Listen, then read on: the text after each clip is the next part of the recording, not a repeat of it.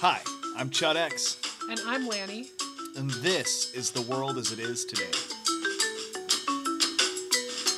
Hey, it's been another week and we're back. That's right. Good to be here. It's actually been a full week now. Yes. We almost had an episode recorded early. Yeah, it was amazing. We had this great talk, and it was like over an hour, and it was really deep, felt good. And then I was editing it. I barely even started editing it. We got interrupted. Right, we got interrupted, so we had to pause the recording and run upstairs because someone got here. And when we came back down, we continued recording. So I was just editing those two pieces together. And as I did that, I accidentally pressed the back button, which deleted our previous recording. And then I accidentally clicked something else, which made it so I couldn't undo that. So long story short, I learned a really hard and valuable lesson. And I deleted all but the first 6 minutes of that conversation. Yeah. And it was like about an hour and 10, Oh my 15. God, it was, yeah. And it was the 6 minute intro before we really got going. It was the only thing left. And I was like, yeah, it's cool. We'll just, I'll listen to that, and then we'll go from there, and we'll recreate it. But it's like, I don't know. You know, it was a pretty heavy one. Like, it was talking about some religious things and stuff like that. It was very in the moment. Not something... It wouldn't be genuine if we recreated it. Not now, but we could definitely have that conversation again in a few weeks. Yeah, exactly. And it'll be a lot of the same stuff, I'm sure, but a lot of new stuff or expanded upon or said differently, and will be great as well. But I was pretty upset, and that manifested in a strange way where I was a little mad at you for not being upset with me. I was just like, yeah, whatever. Yeah, no big deal. I was like, I feel like I need to be punished. Everyone should be mad now. And I'm going, look on the bright side. We did it early, so we have time. Yeah. You know, but yeah. no, I get it. we would have been ahead. But anyway, it's over. That's gone.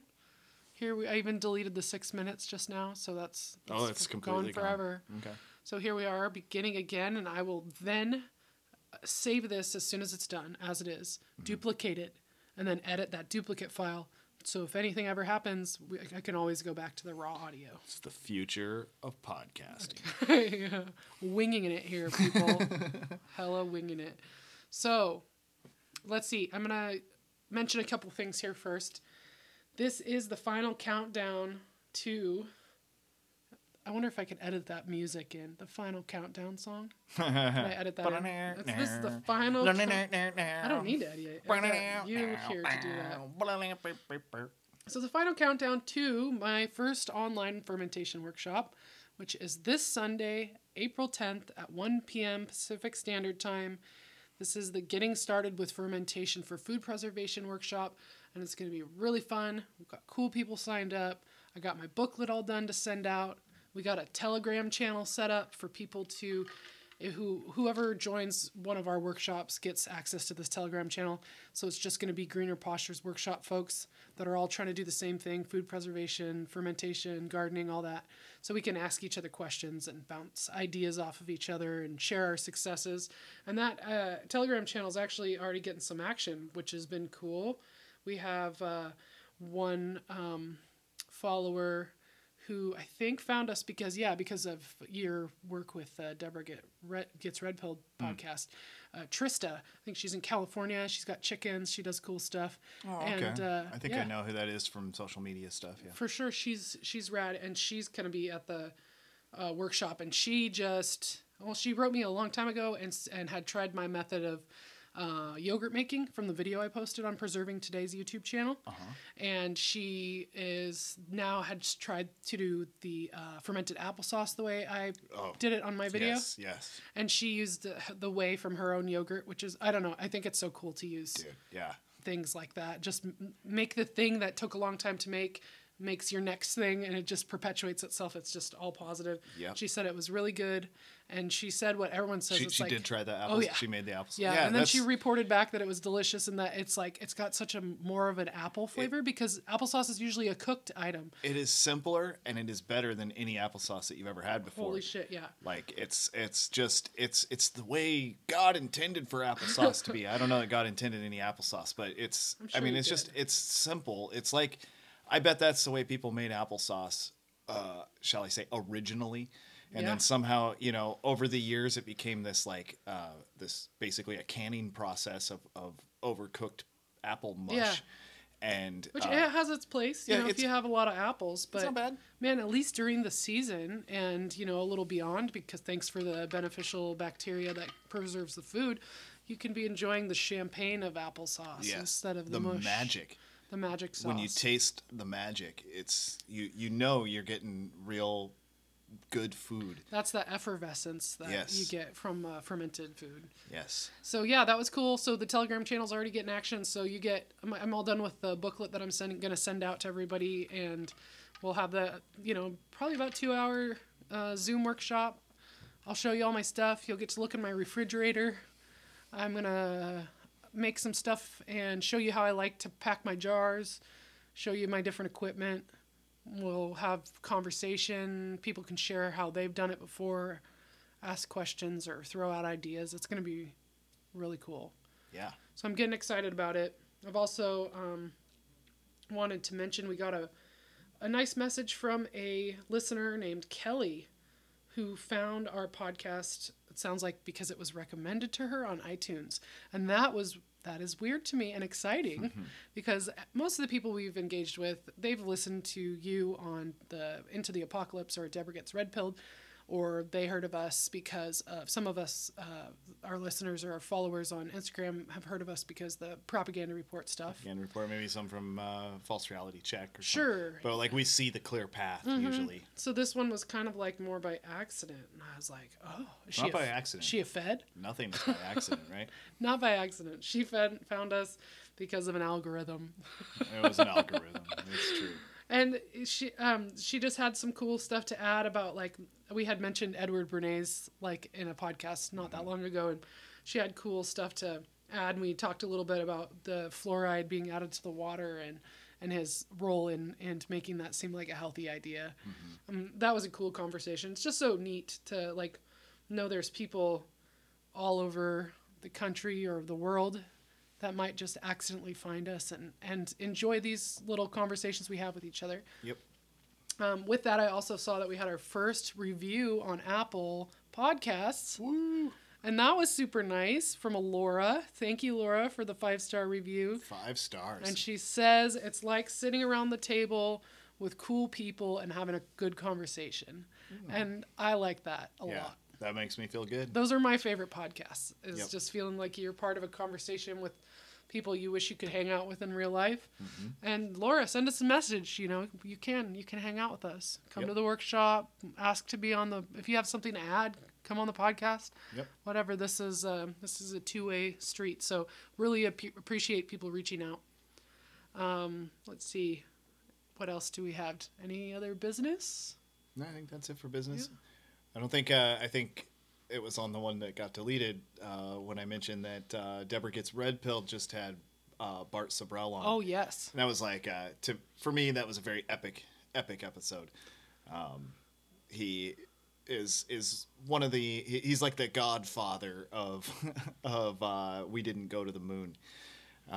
He talks all about how he came to discover the hoax and his trials and tribulations since figuring it out. It was an absolute honor to speak to him as the director of A Funny Thing Happened on the Way to the Moon, and as well as Astronauts Gone Wild, where he got punched by Buzz Aldrin. Yeah, himself. I was going to say the majority of people, if you don't know him and you're part of this community, you'll then say, well, he was the guy who got punched by Buzz Aldrin because he asked him to swear that on the Bible. And everyone's like, that guy. I've seen that clip. Yeah, so even sure. just last night I was at a potluck with some of our Freedom Cell friends, and I was telling this guy who I felt should know who he was, and then I mentioned the punch, and he goes, oh, I mentioned Astronauts Gone Wild, and he goes, oh, is that the guy that got punched in the face by Buzz Aldrin? Yeah, it was.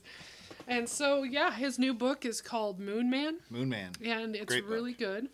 good. You've already finished it, but we got it on tape so we could listen while we're working. And I was listening in the kitchen, and our 8-year-old kept asking questions as it was going. And then all of a sudden he's like, Mom, can we put that on when we have lunch instead of reading like we usually do? I'm like, yeah. So now me and this 8-year-old are listening to the Moon Man book. it's interesting to hear his take on it and his questions that come up. And it's actually been really good for more vocabulary because he's asking questions about different words that he's heard before, but maybe hadn't thought too hard about what they meant. Yeah. So that's been good, and makes me kind of proud that we have an 8-year-old that would be aware that there's controversy or questioning of the moon landing, because I don't think there are very many 8-year-olds that know that. Pretty much no 8-year-old that's in public school questions that. Right. There are some who know that their parents question it, but then they go to school and they're basically told their parents are wrong, and then they have some kind of internal conflict where they don't know whether or not to tell people at school.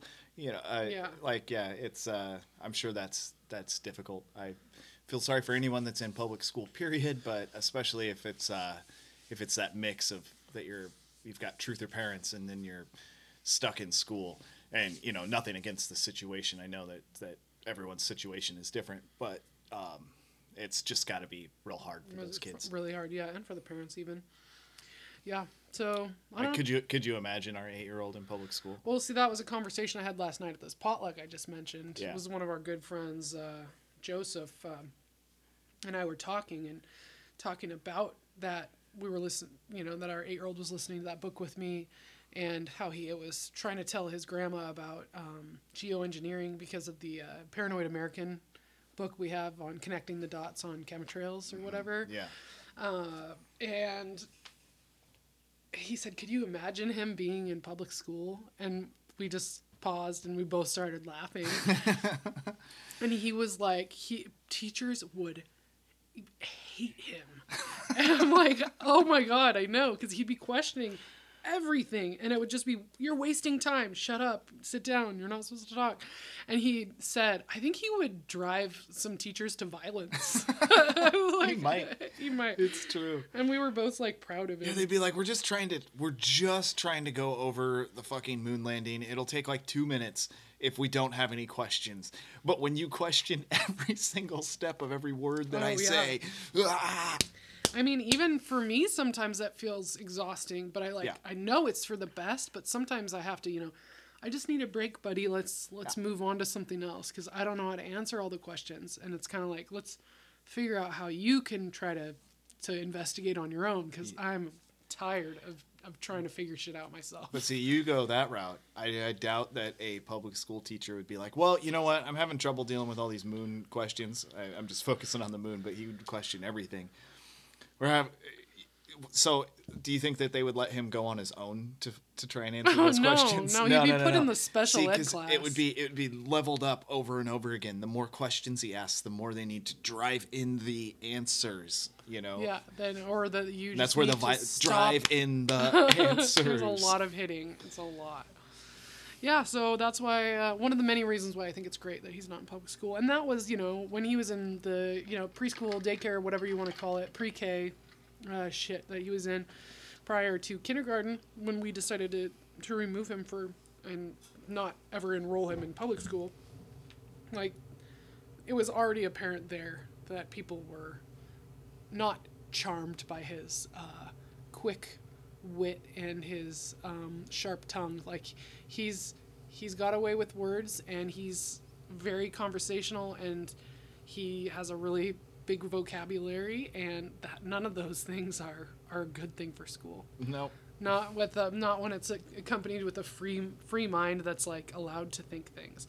He's just never had his spirit crushed in that way, like people like we had when we had got from going to public school. Mm-hmm. Yeah. So today's topic, if you could say that we ever have a topic when we set out. So I want to work through something that I've been thinking about, and I have some words for it, but I'm not quite there. This thought is not fully formed, and it keeps coming back to me. Like, even like last night, the baby is not sleeping great. He's getting some of the bigger teeth in the back, and he's just having a growth spurt. It's just not sleeping great. Didn't nap yesterday. He's napping now, so we'll all be thankful for that.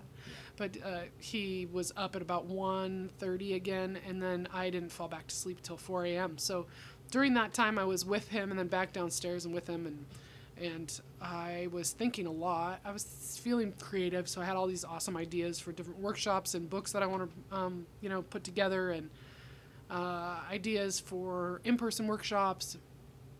I was thinking of different recipes of stuff to do and YouTube videos and ways to deal with the garden, and I was fantasizing about the meat birds.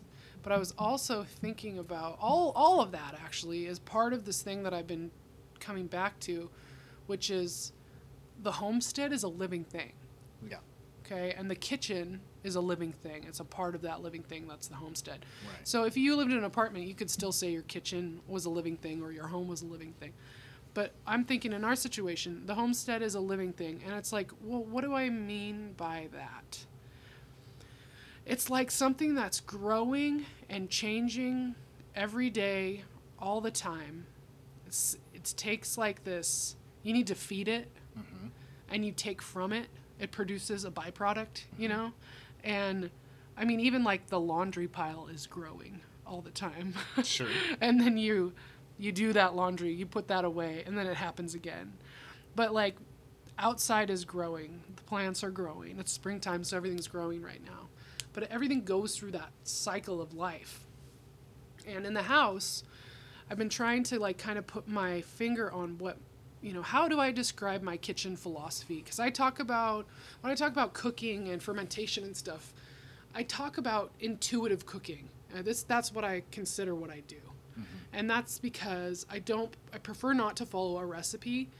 If I'm trying to learn something new, I'll definitely follow a recipe and follow it pretty exact the first time. But I'm rarely, if ever, going to make that same recipe the same way the next time. I'm going to try to improve upon it and make it more geared towards what we like. And that's kind of where it's intuitive, and then it stops being a recipe. Now I understand what makes that dish work, and I just follow those basic principles and make it however I want to. Now the other thing is, like, I think a lot of people, like in cities and stuff, you're hungry, food needs to happen. You make food, you eat it. You're hungry, so you need food. You go to the store, you get something from the deli, you call Uber Eats or whatever it is, and you get something delivered. Or you go to a restaurant and you get what you want. You might have leftovers from that. But, or you are going to cook, so you get ingredients and you make that thing. Right. A lot of people even... when you only buy as much produce as you're going to use right now. Right. Or you buy too much and then you don't use it and it gets thrown away. Yeah, and anyone who's responsible who lives like this. When I say responsible and lives like this, I mean like you always had that roommate who's like, oh, I'm going to make chicken soup. I'll buy this whole thing of celery. And then they make a chicken soup with like one or two stalks of celery. And then a month later, you're like, dude, can I just throw this out? Like this thing is disgusting. Or even it seems like, I don't know if a lot of people use this or if it's just because it's promoted a lot, but I see those like, I don't know, chef boxes or whatever. Oh, yeah. It's like a mail order thing, and all your food that you need for a certain recipe I've always been intrigued by this. Comes in a box, and then you make it. So you'll have like one chicken breast and 2 ribs of celery and a clove of garlic. I think all you do is chop it up and follow the directions. And it's probably like seasoning that you don't measure. Yeah. You pour this seasoning on, rub it on the chicken. It's basically like getting a box of rice-a-roni or something, except it's like leveled up. It could be way, way, way, way better of that it's all fresh ingredients. Oh, totally. But then again, you have to question how fresh it is if it's coming through the mail like that. I know. Yeah, it's that's why I'm intrigued. I have like a million questions about them that totally I'll never probably answer because I won't care to talk about it with someone in real life. No, but if I ever heard that someone uses those, I'm going to ask them a million questions. Right. To the point where they're going to feel violent towards me.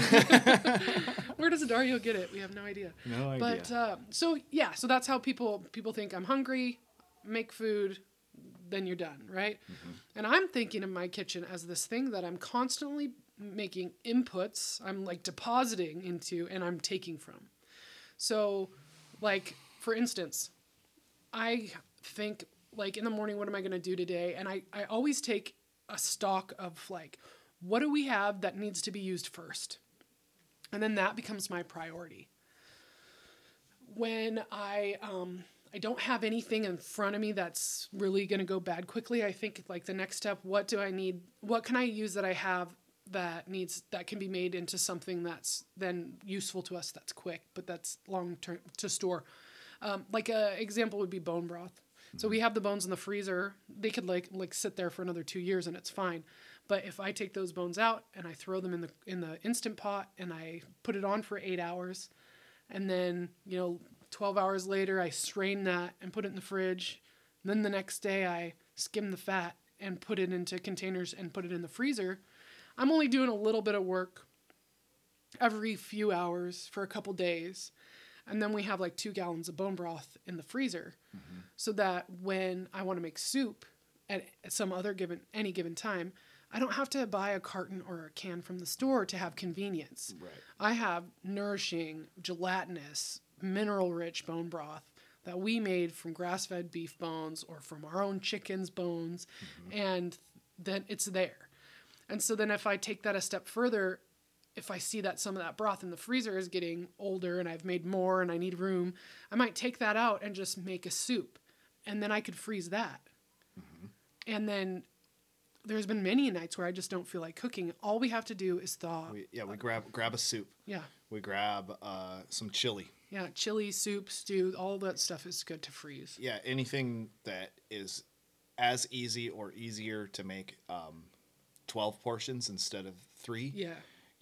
Just make 12, cool it down, portion it out, throw it in the freezer, and then we have our, it's like that's like an argument.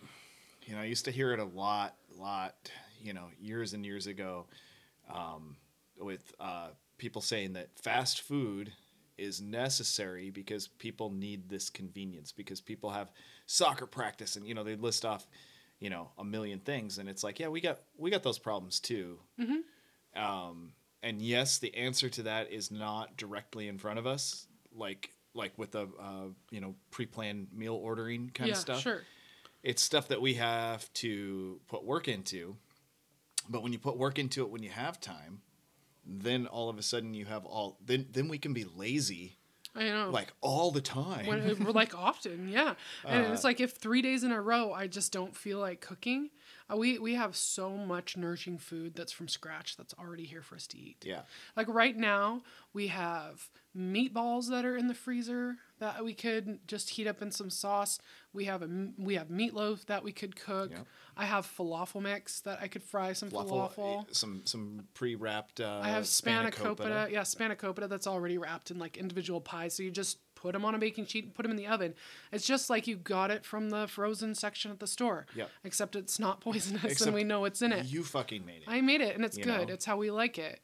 I have chili. We have split pea soup with ham. We have bratwurst sausage stew. You mean Uderbraten stew? Uderbraten stew. That's what we call it, and that's a homage to The Simpsons. A Halloween episode. Yeah, Halloween one when they eat where the teachers are eating all the students, and then they eat the German kid named Uder. The German kid gets eaten, and they call it Uderbraten stew. Yeah.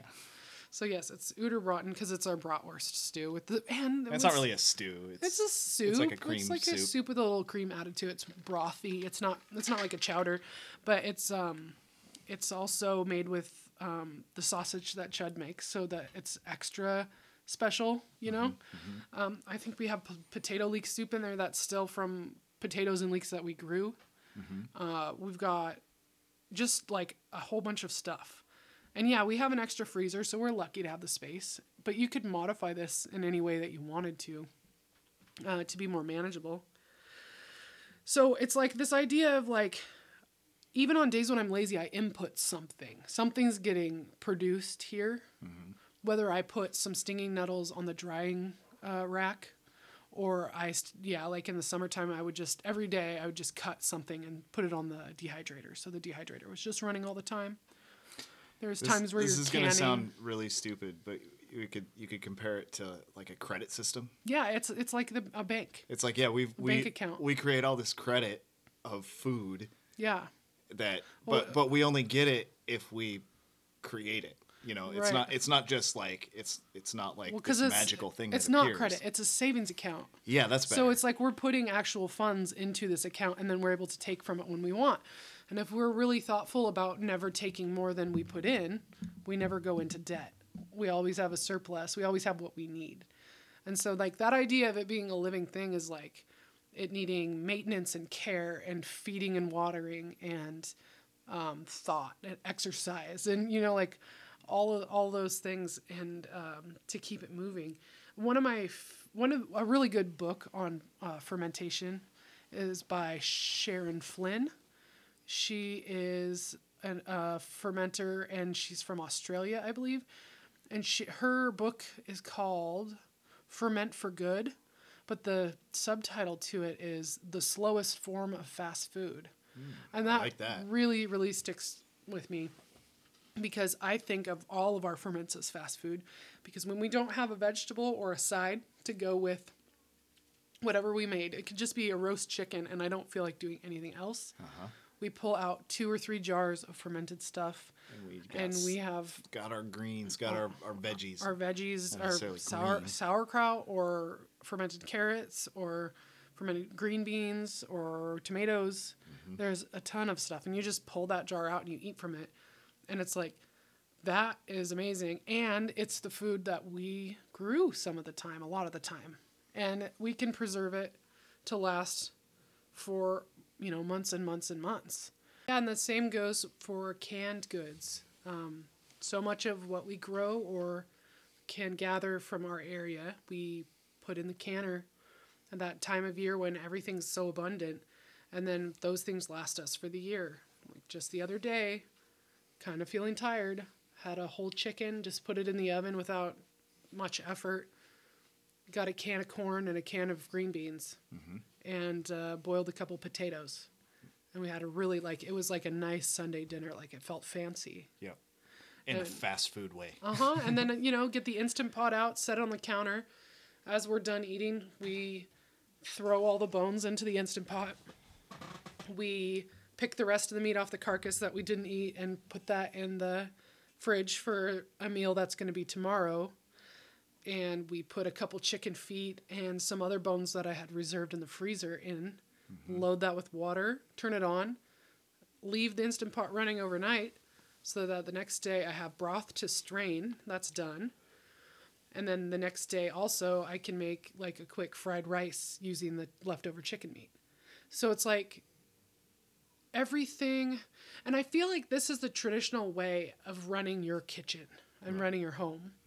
And when grandma, great grandma, whatever, used to just do things in the kitchen, she was able to be home. Things were always tidy. People were always fed. Food was from scratch. She had a living kitchen. She didn't, yeah. And it didn't seem like she was just slaving away in there all the time. No, it was just wasn't. Her dawdling or, kind of, plugging along and doing a couple things here and there. And then things come together. But part of what you're doing is you're never just planning for your meal today or what you need today. You're always planning for what you need tomorrow and the next day and a year from now even. And if you do it that way, you can combine your labor so your labor is once for several outcomes. So, I'm going to chop onions now for today's meal. But it's going to take me a few minutes longer to chop onions for the next 3 meals. And then I'm only going to have to wash the cutting board once and wash the knife once and wash the counter once. And you can put those things in the fridge and then you have chopped onions. And if stuff's already prepped like that, you're more likely to want to then cook from scratch when it's time as well. Yeah. It's more like running a commercial kitchen, like a restaurant kitchen. But on a micro scale. Yeah. For just you and your family. For sure. And, the real key, the only thing, I think this is all kind of common sense that just might not be thought out by just any old buddy, just any old day or whatever. But there is a huge hang up, I think, which is that you gotta be full in on it. You got to actually, if you chop onions for 3 meals, you better use those in 3 or 4 days. Right. Don't go, this is what I'm going to do. I'm going to chop, 5 onions instead of 1. and then use one's worth to make tacos tonight or whatever, and then go get fast food for the next 3 days. Yeah. Like go Right. get fast food, not the Right. fast. You know what I'm saying? It's Drive-through. Drive-through or what, pizza or whatever. And it's just like it is. It's a shift. It takes some focus, but I think by doing that, like it is a little motivating to like then want to use those things. But it's the biggest part is it's a living thing, so you're constantly needing to check in on it. You're taking care of it, right? Right. So like we feed the dog every day, and we pet her and make sure she's not wincing in a spot when we touch her, or her skin looks okay and her coat looks okay. Yeah. We let her out to use the bathroom, you know. When we take care of our homestead, we're checking in on it. Like when we run the water, does that look and smell and taste fine? When we turn on the lights, are they flickering? When we mow the lawn, how's the health of our grass looking? When we cook, we should always be looking to see what's going to go bad first and using that. Like it's extremely important to me. The worst case scenario in our kitchen is something goes to the chickens or to the compost pile. And I always try to prevent that by using it ourselves. Right. And it's still a good thing to put that in the coop or in the compost pile, because then my chickens will turn that to eggs for us. Yep. But if it goes into the compost, then it turns into nutrients for what will grow next time. Right. So when there are things that we can't ingest ourselves, they are going to still support this living thing that is our homestead. But priority needs to come to what do I have in the fridge and what do I need to use first. And so it's been a couple times this week where I've just felt busy with other things and the day is kind of getting away from me, and then it's like dinner time, and it's really that the baby has been so clingy lately and he's just wanting to be held constantly. So when you're not here, the time that I would normally spend doing a little prep in the kitchen has been holding him. And I'm trying to just be present with that and enjoy it as much as I can, because it does not last forever by any means. But it's left me, saying, hey, could you run to the basement and grab something, a soup for dinner? And then we'll eat sourdough bread and a soup. No one complains. But then I know that there's some produce in the fridge that I bought from the grocery store that was fresh and needed to be used before it's not anymore. So today, when I start my day, I make sure the kitchen's clean and the surfaces are clean, because then you're always more likely to want to actually do something in there than if it's messy and you have to clean first. So things are tidied, and I look in the fridge and I say, what needs to be used next? I'm like, oh, we have broccoli, and we have bell peppers that I bought too many of when I did sausage and peppers a while ago. And I've got some green onions that my mom gave me because she was leaving for Florida and she wanted her fridge cleaned out. And all those things, the green onions were already a little sad, so I just cleaned them up. I peeled all the gross stuff off and rinsed them and chopped them up. So then I chopped up the broccoli into florets. I cut the bell pepper. What else was there? There was more. Carrots. There were some carrots that were gross, so they were like getting roots. So I peeled them, which I normally don't peel carrots, but these ones were getting gnarly. Cut those up. So I'm just going to make a stir fry with all of that tonight. And it'll be easy. Oh, and we also had some leftover rib roast from that roast we had the other night. Chop that up. That'll be our meat for our stir fry. It's not the best thing ever, because fresh raw meat added to a stir fry, cooking in the stir fry is definitely better than reheated steak. But it's food. But it's food, and we're using what we have, and it's quicker. It's food, and it's a million times better than what we were eating 10, 15 years ago. Oh, hell yes. Yeah. Than anything we ever ate 10 or 15 years ago. Grass. Well, no, I shouldn't say ever, because we still cooked. We cooked good stuff, but we also thought it was funny to get Hot Pockets, because there was a news report that said there was unsound meat. Yes, you remember. Yes, unsound it was meat. The news report was saying Hot Pockets is being investigated for using unsound meat. I was like, what is unsound meat? And I was like, let's go to the store. We'll get some Hot Pockets. And I hadn't had Hot Pockets for a while at that point because they were disgusting. Because it has unsound meat. And it was disgusting when I ate it, but it was like this challenge. They said, don't eat this. There's unsound meat in there. And it was like, well, I'm going to eat it then. I was like, what does that even mean? And then I was like, Hot Pockets sound kind of good. Let's do it. Yeah, so if we think about like that, this roast that's already been cooked in the oven that's then going to be heated up in a pan is much better than microwaved unsound meat. ABC roast. Already been cooked. Already been cooked, right. So, I don't know. I don't know if referring it to as like a savings account makes a lot of sense to me. But referring it to it like a living thing makes feels more right to me. I love it. I love your comparison of it being a living thing. But, I always got a big butt. And my big butt isn't really big, but it's not. When I hear you say it, there's this part of my brain that wants to not call it a living thing, and I want to call it a machine. Oh, sure. It's just the way I'm thinking of vehicles. Yeah, maintenance. And how, if you buy a shitty old car that you have plans to fix up and make into a nice car someday, and you park that behind your barn or, in your driveway or whatever, and you just leave it there, it's going to be a total loss. It's just going to be a piece of shit that's on your hands. Are you trying to judge me for leaving the Buick in the back behind the barn? But I will mention the Buick of that. I'm not trying to shame you in any way. I feel really responsible for it. I don't know how, but like with the Buick, it's like we probably should have sold that thing about a year, maybe 2 years before. Mm-hmm. I don't think we've said on here. We had a tree fall on one of our older, shittier cars. But what did I do with that car for the last year, or at least year? I once a month would start it, take it for a drive down the road. We'd stop paying insurance. We didn't get new plates on it. No new tabs, yeah. So it was like, it wasn't, a great car to be driving around without drawing attention to ourselves. But I would still start it. I'd put a little air in the tires. I, put a little fuel stabilizer in there at some point. I topped off the oil, just because this is like an asset. It's worth something. Well, it still runs and drives. It has a potential to be total garbage. Yeah. By just leaving it.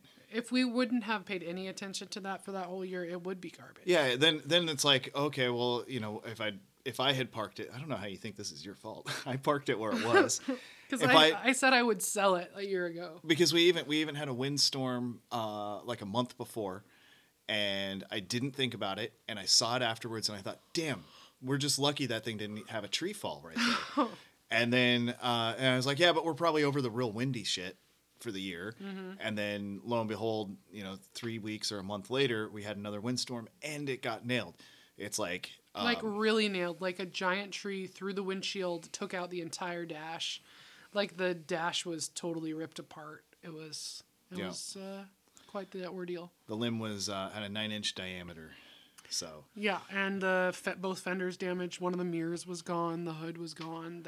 The A pillar on the right side was gone. The hood wasn't necessarily gone until I decided I pulled it off with a chain instead of cutting it with all that tension on there. It had just kind of missed the hood, but then I dragged it across the hood to get it off. Well, but that was for safety. That was for my safety. Yeah, that's important. Anyway, it was epically damaged. But my point being, if we hadn't maintained it and left it in a spot where no tree had fallen on it, so I parked it in a better space 2 years ago, and then just left it there, and then forget that windstorm ever happened. Say on the same day, I would have thought, hey, let's start that thing up and try and sell it now. Well, we would have sold it for a lot less than we would have had we been able to. Well, I mean, we got a few bucks for it anyway. 40 bones. Yeah, nothing. 40 bones for the windshield dash damaged. Which ain't too bad for a car we had for about 10 years. No, it's not at all, and we didn't pay very much for it. And we paid under $1,000. We had it for 10 years. It had been totaled two or three times before. Twice before this. This would have been the third time ever possessed it. So, I mean, that car served a great life for us. It was great to just not have to pay to dispose of it, really. Yeah. After Oh, yeah, the tree exactly. fell through It didn't cost us anything at the end of its life. So that's not too bad. So, but yeah, this point of. But the point of this, Yeah. we're getting farther away from the pantry aspect, is that, you know, there's a mechanical side to it. If and it doesn't necessarily need to be mechanical as in automotive or whatever, but if you have a building and you don't ever go there or touch it or spend time with it, it's going to be overtaken by nature. Mm-hmm. But if you're a part of it, it by nature, wait, that's weird to use that twice. But the way it will work is that nature won't take it over if you're there, if you're present with it. Right. And in that same sense, like nature taking over the pantry will happen. You'll get bugs. Yeah. Stuff will spoil. Mold will come. Yeah. Moisture. Yeah. Nature is going to do what nature is going to do there. So if you don't want that result of bugs and mold, then you need to be using the stuff. You need to always be rotating. You need to, if like in our case, like we keep rice in the basement, mm-hmm. but then we have jars that we keep with rice upstairs. We need to always be eating rice and finishing a jar and coming back down and filling it up. And as soon as that bag gets low, we get another bag and we put that under that bag. We don't, you finish the bag you're on before you open a new one. You always double check that you're rotating everything. Uh-huh. It is like a rest. I mean, and both of us have that experience in professional kitchens, Yeah. right? Mine was a smaller scale. It was more like a deli specialty grocery, but it was the same idea mm-hmm. with the grocery section as it was in the back. Well, and I've worked in grocery store too. Yeah, everything pulled forward. And you put stuff in the back. You face things so you can see them. It's really, again, it's all common sense kind of stuff.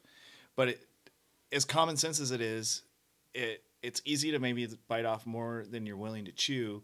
And you say, I'm going to start doing this stuff. And then you end up with moldy rice. Yeah. Because you say, I'm going to go buy look, shit's getting bad. Supply chain's bad. I need to take food security into my own hands. I'm going to go buy rice and beans. I'm going to buy 50 pounds of rice, 50 pounds of beans, 50 pounds of flour, and I'm going to put it all in my basement. And then you go about your life where you don't cook or whatever. And shit doesn't hit the fan yet. And shit doesn't hit the fan. You still just keep going to buy your 10-pound bags of flour. And then one day you're down in your basement to do something else and you're like, shit, there's rice and beans everywhere because rodents had gotten into it or whatever. Or weevils, bugs. Or if you just take moisture is enough to kill that kind of stuff. Or if you take better precautions, like we keep stuff in galvanized cans so mm-hmm. so rodents can't get in there. But if you did that and then forgot about it and weren't living with your pantry, then shit does hit the fan 10 years later and you have nasty ass, boll weevil flour and, like whatever, like stuff that you're not going to be able to use, at least as you had intended anyway. I think I definitely learned something when we had the weevils in our kitchen in the first house we lived in together when we were downtown. Okay. Do you remember that? It was traumatizing to me. I remember dealing with weevils in someone else's house with you. So, Jesus God. Yeah, when we helped clean a hoarded house, that was really bad. That was nasty. I think that overshadowed, because that was around the same time that you'd be talking about, that overshadowed any bug problems we ever had. So I might be wrong, so check this out if you're interested and look into it. But I think the weevils that grow in the flour, they're present and they need the right situation to hatch. If they hatch, they're like these little crawly little bugs. Mm-hmm. And then if they are exposed to sunlight, they will grow wings and be flying insects. So in our house, it was only the tiny little bugs. But in that hoarded house that we helped clean out, they were full grown. They were full grown, like giant flying things, as well dragons. As like the tiny flower dragons. There was flower dragons. So in the C Street house, that gives away something. Yeah, the downtown house, right? We lived at. I used to go shopping at this place called Deals Only. And can I say one more thing about boll weevils, though? Yeah. Did you ever see that movie, Class of Nukem High 2, The Subhumanoid Meltdown? I did. because that Shelby Chong, I think that's her name. Tommy Chong's wife. Yeah. She's in it. Yeah. And she's an activist. Uh-huh. And her whole thing is save the boll weevils. Oh yes, totally. She's always collecting money to save the boll weevils. Yeah, we don't need to save them. We need to get them out of our fucking cabinets. But anyway, so I would shop at these places that were like discount groceries, right? And I would go there and I would get boxes of stuff that's like easy to make. Stuff I didn't know, like I wanted to try, but I didn't understand how food worked yet.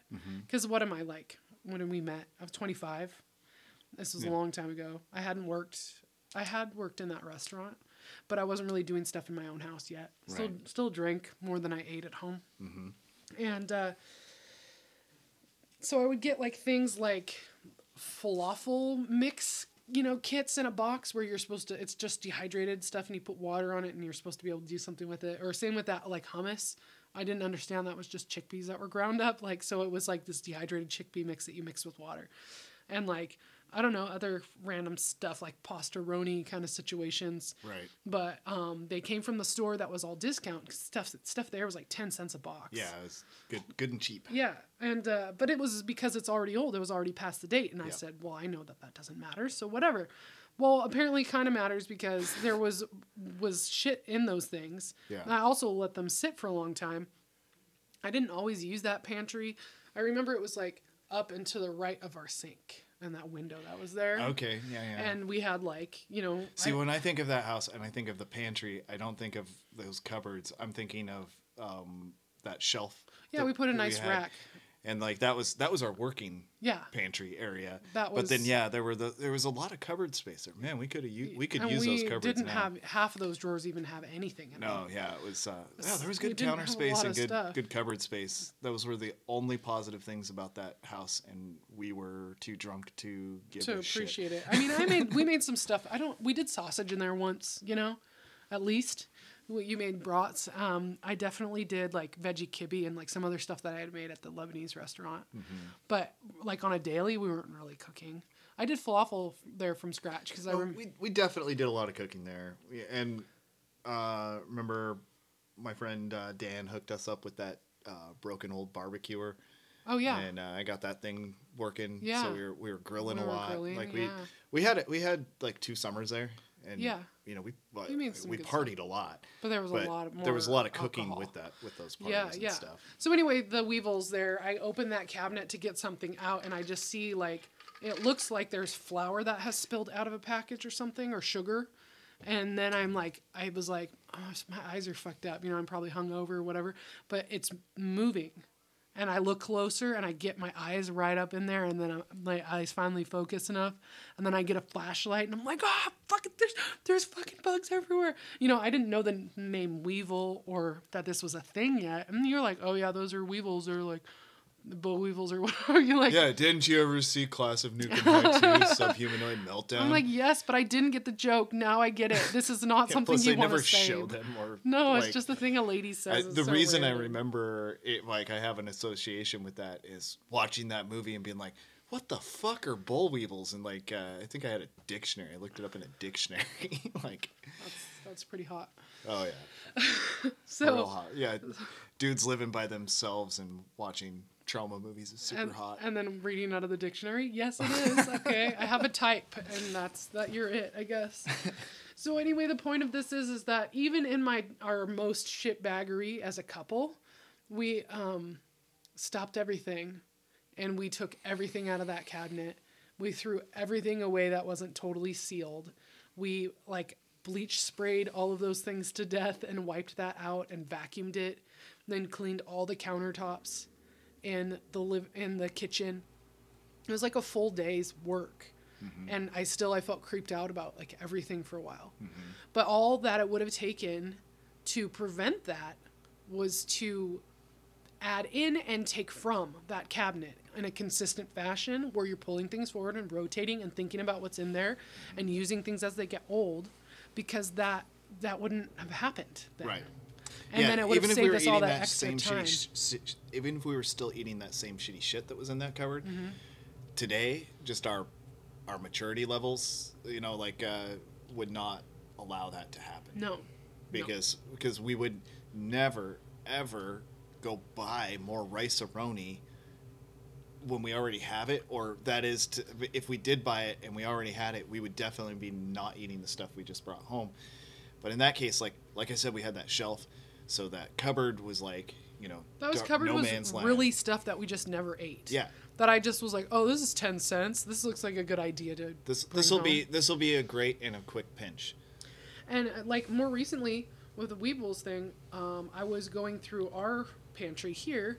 And I needed a new thing of flour, and so I grabbed a new 10-pound bag of flour out, and I opened it, and I immediately saw on the inside of the like paper of the flour sack, there was one of those, and I was like, oh fuck. Oh, that was a couple months ago. Yeah, like during the winter. That's right. I remember I found that bag in a bag. I like immediately put it in a grocery bag and like tied it really tight and then put it on the porch. Yeah, and I was like, what the fuck is this doing out here? I better bring it inside. And you're like, oh, no, that's no good. So I was like, that needs to go in the garbage, but like I didn't start to use the flour before I noticed it.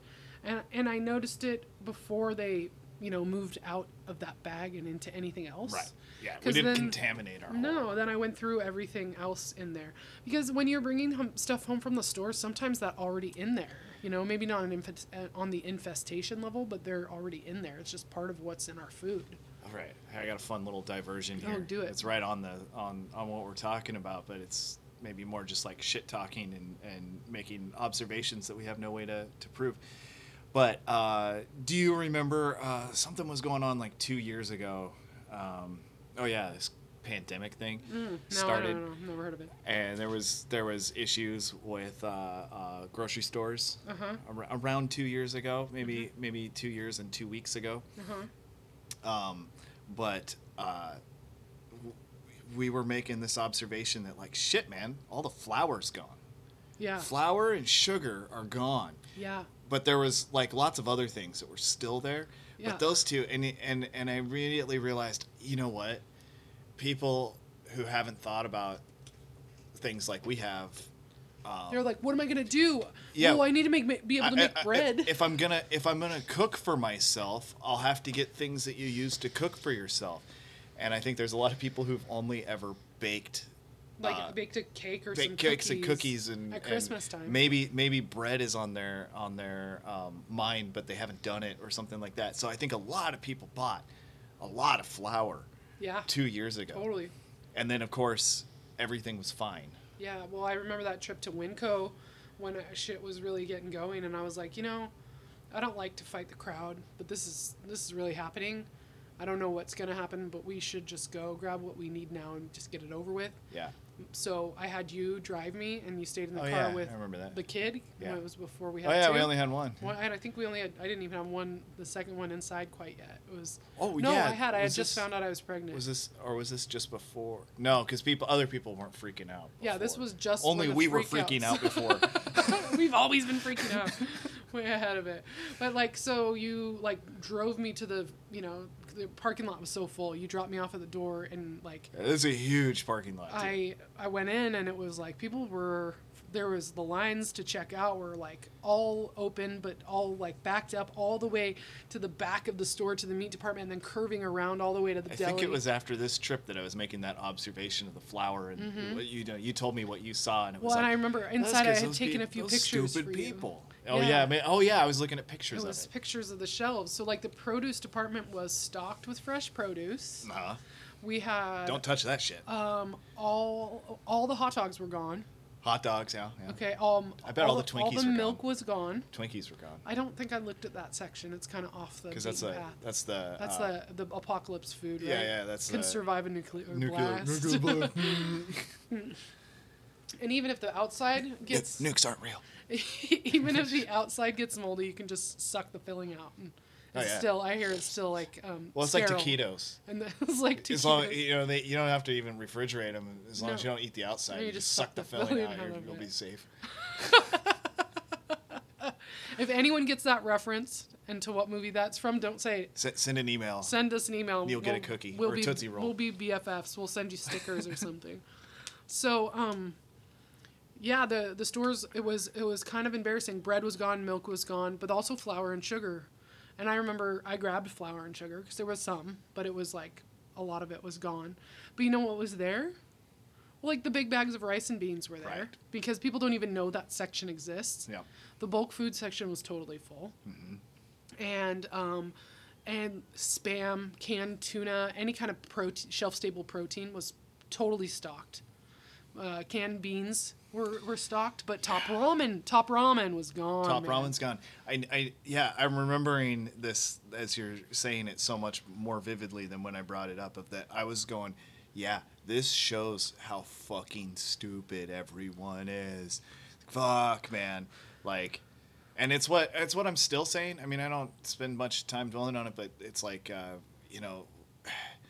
With what I see as inevitable food security issues that are in our future at some point. I don't know if that's tomorrow or in 10 years or 1 year or whatever.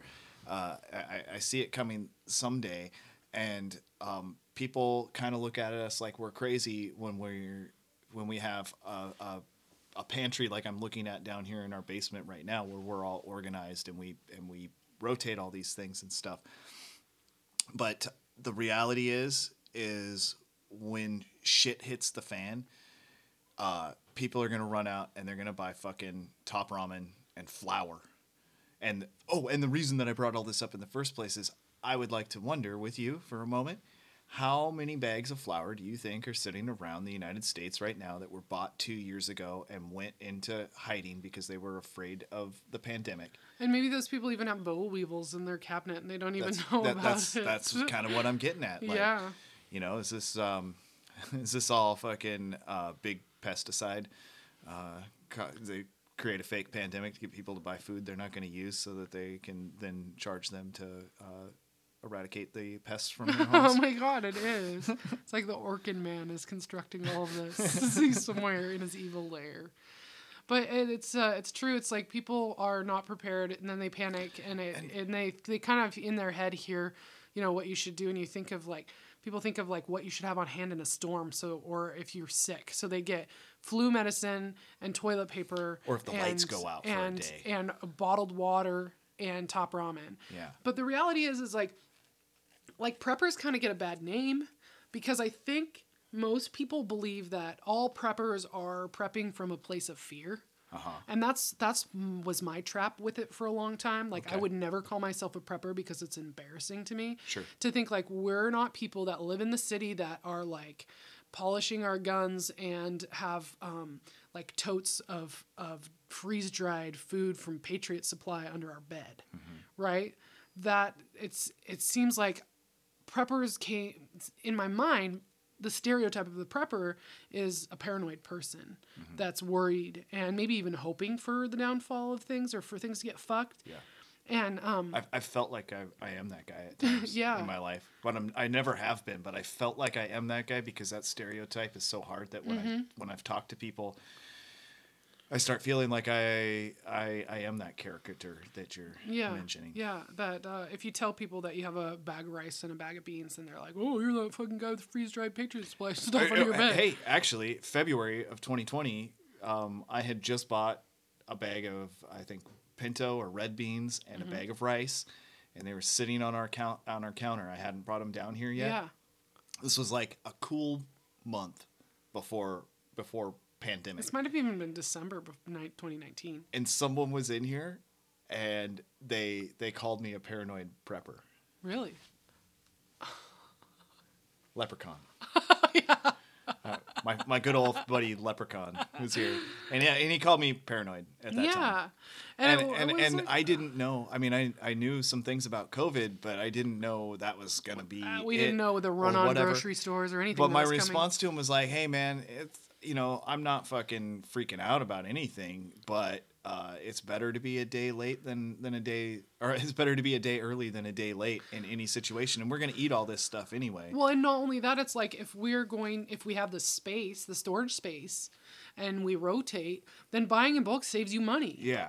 So it's only like you can make fun of me and call me a couponer or something. Right. You know what I mean?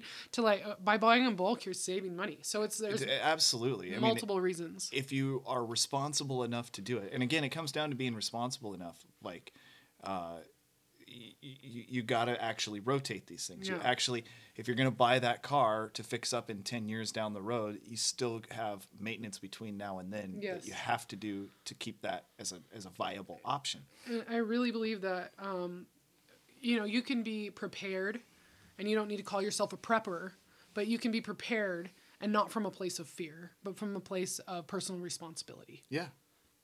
That sounds much better than fear, and especially like you brought up that anticipating, wishing for it. No, sure. I Like struggle.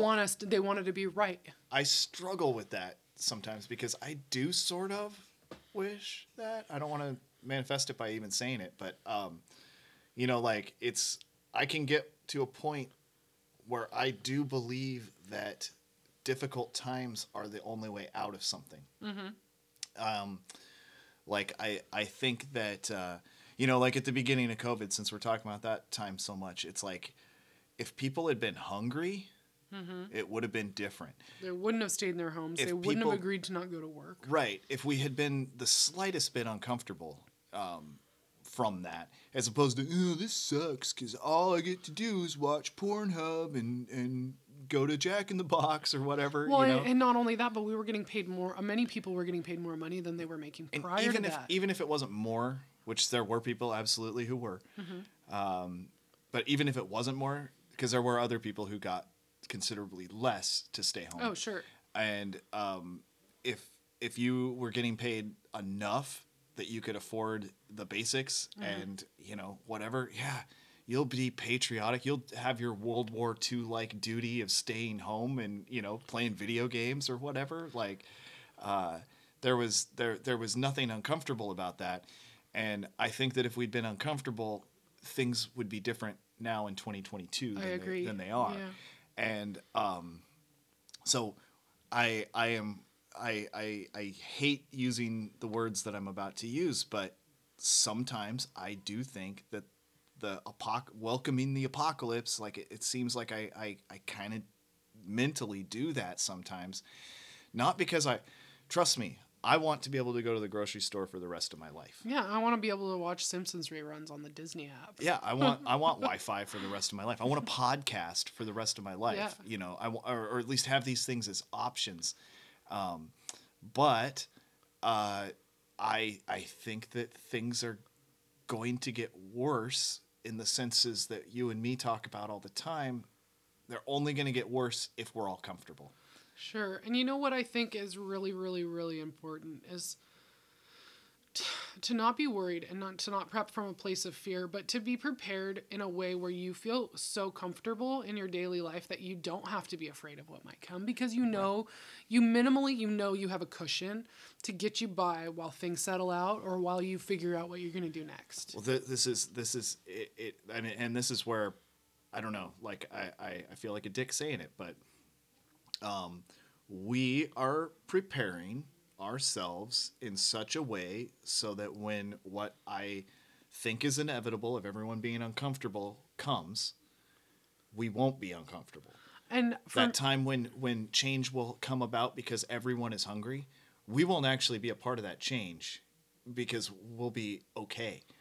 But the thing is, if you even step it back from there, is I think what we're doing is just common fucking sense to be able to take care of yourself and your family and not expect the state to do it. Yeah. And so if you look at it like that, then we're just ready for the next time the power goes out for a day. Yeah. We're just ready for the next time there's a big storm and we don't have to get on the road to drive to the grocery store. We're ready for the next time that something happens where we have no viable income anymore for a period of time. Job loss, or if we get sick and we're home, want to stay home and actually, get better. We have what we need.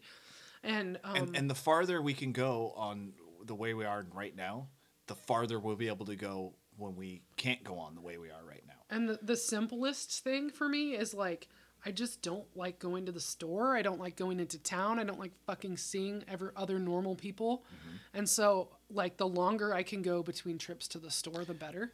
So the store trips are always, like, getting my money's worth by, spending as much as I Just can. spend as much as you can. Just like whatever money will stop us. Winco lobster, here we go.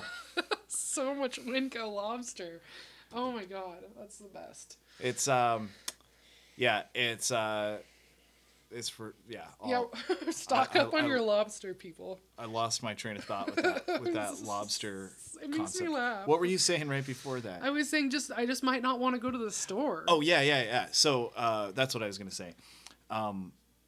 I really, really appreciate that we can go to the store right now because if the bottom falls out of our own shit, then we have the store to rely on. Yeah. But if our crop fails. But if while it's an option to go to the grocery store, if that goes on, say that happens, say the grocery stores and everything goes on the way it is, well enough at the way it is right now for 10 more years, maybe, just maybe in 10 years from now, we'll be at a point where we actually don't go to the grocery store. Or maybe we take a trip to once every 6 months or so. I mean, that would be amazing. Yeah, grocery store is luxury. It's because we want to get deli fried chicken sometimes. Sure. You know what I mean? That I can't might imagine it. but it's it's like a treat. Or that we want to go get flour. Yeah. Because that's stuff that I'm never going to grow wheat and make flour. If we grow wheat, we're not going to be in a position that we're we're not. If anything, we grow oats. Yeah. And then we figure out how to do stuff with that. But the reality is my sourdough baking habit here is only supported by the store. Right. There's no one around here growing wheat, and there's probably not going to be. And I mean, it would be even hard to dry and stuff in this climate. It's just not feasible. And that's what it would be cool if in 10 years from now we get to where we're only buying what we could call luxury items from the grocery store. But if we just didn't have a luxury item. If we didn't have sourdough bread anymore, we'll be okay in this 10-year out scenario. For sure. And I still have several loaves in the freezer to get us because we're in a rhythm where we have between 50 and 70 chickens in our freezer at a time. Because we're in a place where we have these things always. And if you have meat and foraged greens and clean water, then you're fine. Yeah. So I think I get it when I hear people say that their goal is to be off grid or that their goal is to never go to the grocery store again. I get why people say that. Yeah. But I think most people saying that are so far away from what that actually would be. Right. That it's kind of a silly thing to even mess with without thinking about those first steps first. Yeah. And because I don't think that I want to never go to the store again, but I want to say that I can survive if I can never go to the store again. Does that make sense? Yes. And it's again, like we normally do, arguing over semantics. It's not that I never want to go to the store again. It's that I want to feel that my family is taken care of regardless as if we could get there or not, that we know how to survive. So prepping to me is that cushion to figure out what your new normal would be, to use the parlance of our times.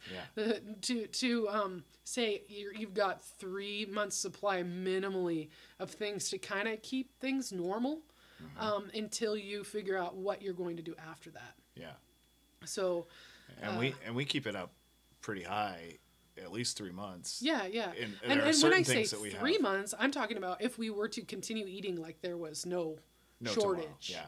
And really all it would or like need to be... there was a tomorrow. Yeah. We're eating like there's a tomorrow. You're not eating like there's no tomorrow because it would be very different. So you just want to have enough... If you say you have 3 months of food and you think of it as 3 months of what you actually use, that's actually 6 months of food at least. Our biggest issue if the apocalypse happened right now would be all our stuff in the freezer.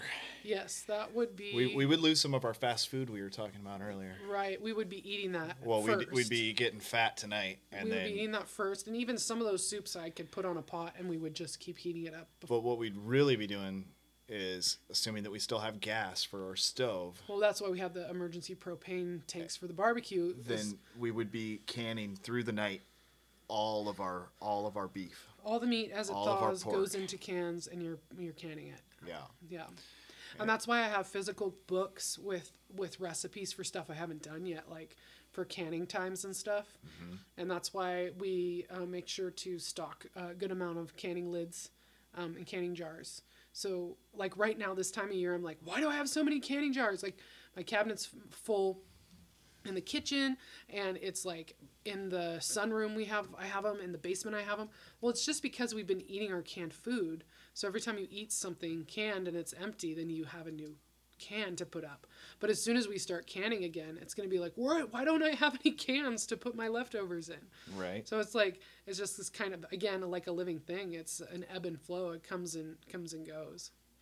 So I don't know. It's if I see myself doing more with like the workshops thing, if this online workshop thing goes well, if it feels good, beyond fermentation, just thinking of food preservation in general, doing canning workshops, but like talking about that kitchen philosophy and maybe helping people who want to move into this lifestyle a little bit, but they don't know how to get started. Because I can't tell you how to do it perfectly, for you especially, but even for me, because I'm still figuring shit out. But I can tell you how to get started on a path where you're going to feel better and more confident. I can help you work that out, you know? So that's why I offer things like pantry consultations and stuff like that. And we can do that virtually, but just see, you know, like what I would do is have somebody make me a list of what are your favorite foods, what does your normal week look like for, you know, how often you go to the grocery store, how often you cook for yourself, and then figuring out how to stock stuff that you actually like and that you would eat, and how to work that in so that it's part of your rotation. So some things are in long-term storage, some things are in pantry storage where you're using them. And when the pantry's empty, you shop from your own grocery store before you go to the grocery store and buy anything else. Meaning your long-term storage is your, you know, basement or garage grocery store. So you restock your pantry from your long-term storage.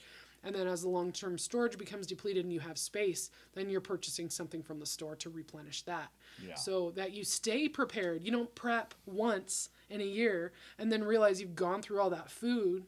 You keep that, you know, stockpile there and up and ready to go. Yeah. Yeah. So if anybody has a hard time figuring out how to get started with that and you want to talk, reach out to us. I'm happy to help. As usual, you can find us on Instagram and message me there. That's easy at Greener Postures or The World as It Is Today. I run all the Instagrams. None of them are Chud. You have to ask for him specifically, and I'll get it. I'll fetch him for you. Yeah. The only thing I actually look at is my Instagram and my Twitter. Yeah. But you can find me at Mr. Chud X. There you go. If you want to you want to circumvent the wife and talk directly to the man of the house, Mr. Chud X on Twitter is the way to go. Instagram works too, but I'm not going to tell you what that one is. You got to figure it out. You got to figure out his personal one if you're really fancy and you're at your sleuthing. Mm-hmm. Yeah. Got something else? Nope. I wanted to do a quote, but I can't find it, and I'm going to get it wrong. Oh, I really want to know what it's from the King of the Hill episode where it's Y2K. Oh yeah, yeah.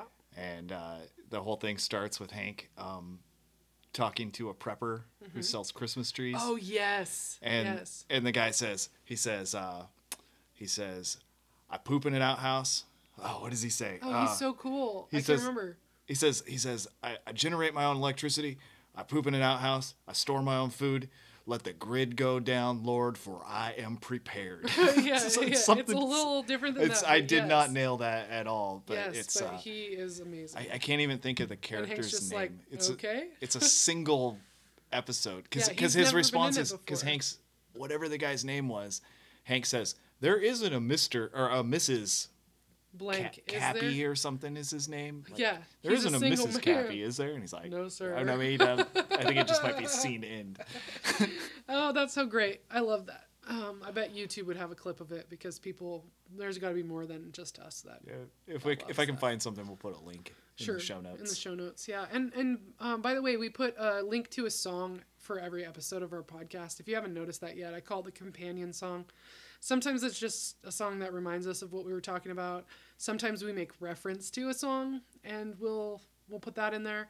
I've even put a sketch in there once. That's a Family episode. If you listen to that and you didn't see the sketch that's in there, you should go back and watch that sketch. It's hilarious. The Birthday Boys, the sketch. A contemporary family. So, yeah. Oh, wow. We're over an hour and 10 or or 15 or over an hour. something. That's pretty good. Look at us. So That's I'm not going to bad. quickly delete this episode on accident and then be really upset. Not actually, I'm not going to do that. But yeah, I mean, I just I feel better after this talking about it, but I'm still like I want to how to shorthand explain to somebody what I mean about the homestead and your kitchen, your stockpile, whatever being a living thing. But I think we made some progress in that idea. And I hope that you guys enjoyed listening and that you'll reach out to us. And if you have anything to add, anything to say, comments, leave reviews on whatever podcast catcher or whatever you listen to us on. Mm-hmm. Leave a review. Should I ask for a 5-star review? When I did like estimating and I would take the like customer service like classes and stuff, they would always tell you to ask your customer for what you want and tell them to leave you a 5-star review. They won't do it unless you tell them. And I was like, you know what? I'm not going to do that. It's you know, I always find it interesting. Like, it seems like there are people who only do a maximum of 4-star reviews or something like that. Yeah. Like, there's nothing that's the best. You're going to have to like give me like a free car or something. Yeah, it's like, I mean, I'm mostly thinking of Amazon. Mm-hmm. You know, like I'll be looking at a product to try and decide if I want to buy it based on these user reviews, and there's like sometimes you don't, it only has 4 stars, and then you like start looking at all the 4-star reviews, and they're all like, oh, this is a perfect product, arrived on time, you know, assembled quickly, and does the job exactly as I want it to do, and you're like, so why not 5? It's just that there's always room for improvement philosophy. And I kind of get that. If from a certain perspective, I could understand saying, oh, nothing is ever perfect unless it's perfect. And that's like 1 in a million. Right. You know, like that's. So you got to leave that for 1 in a million. If I were rating all of the cars I've ever driven, there's only one of them can be 5 stars. So even though I've driven some other sweet ass cars, they're 4 stars. Yeah. You know, it's that kind of an idea. For sure. Yeah, it's pretty funny stuff. Well, anyways, leave us a 5-star review. Or 4, you know. Whatever you want. Leave us a 1-star as long as you say something super funny and make fun of us in a way that we would, you know, appreciate. Yeah, that'd be hilarious, but for real, 5 stars. 5 stars. It helps with the algorithm. Only, otherwise I'm deleting this podcast. I don't know if that's true. I've just heard other podcasters say that. I hear Monica say that or something. Yeah. It's like, it helps with the algorithm. And I don't know what that means, but I'm going to say it too because then we sound professional. But we're not. So I got to get going because while I was looking for that quote, I found there's a video on YouTube that says Y2K is a lot like what's going on now, and it's got a picture of Hank Hill and the coronavirus little logo. Yeah. And, logo. And it's a review of the episode with that prepper in it. So oh, wow. Okay, yeah. Well, we're going to just not go back upstairs to our children. We're going to watch some we're YouTube just going to watch reviews of cartoons. Without our kids. All right, everybody. Thanks for listening. All right. We'll Peace, see love, you happiness. next week. And please come and join us at the workshop and send me an email if you want to sign up.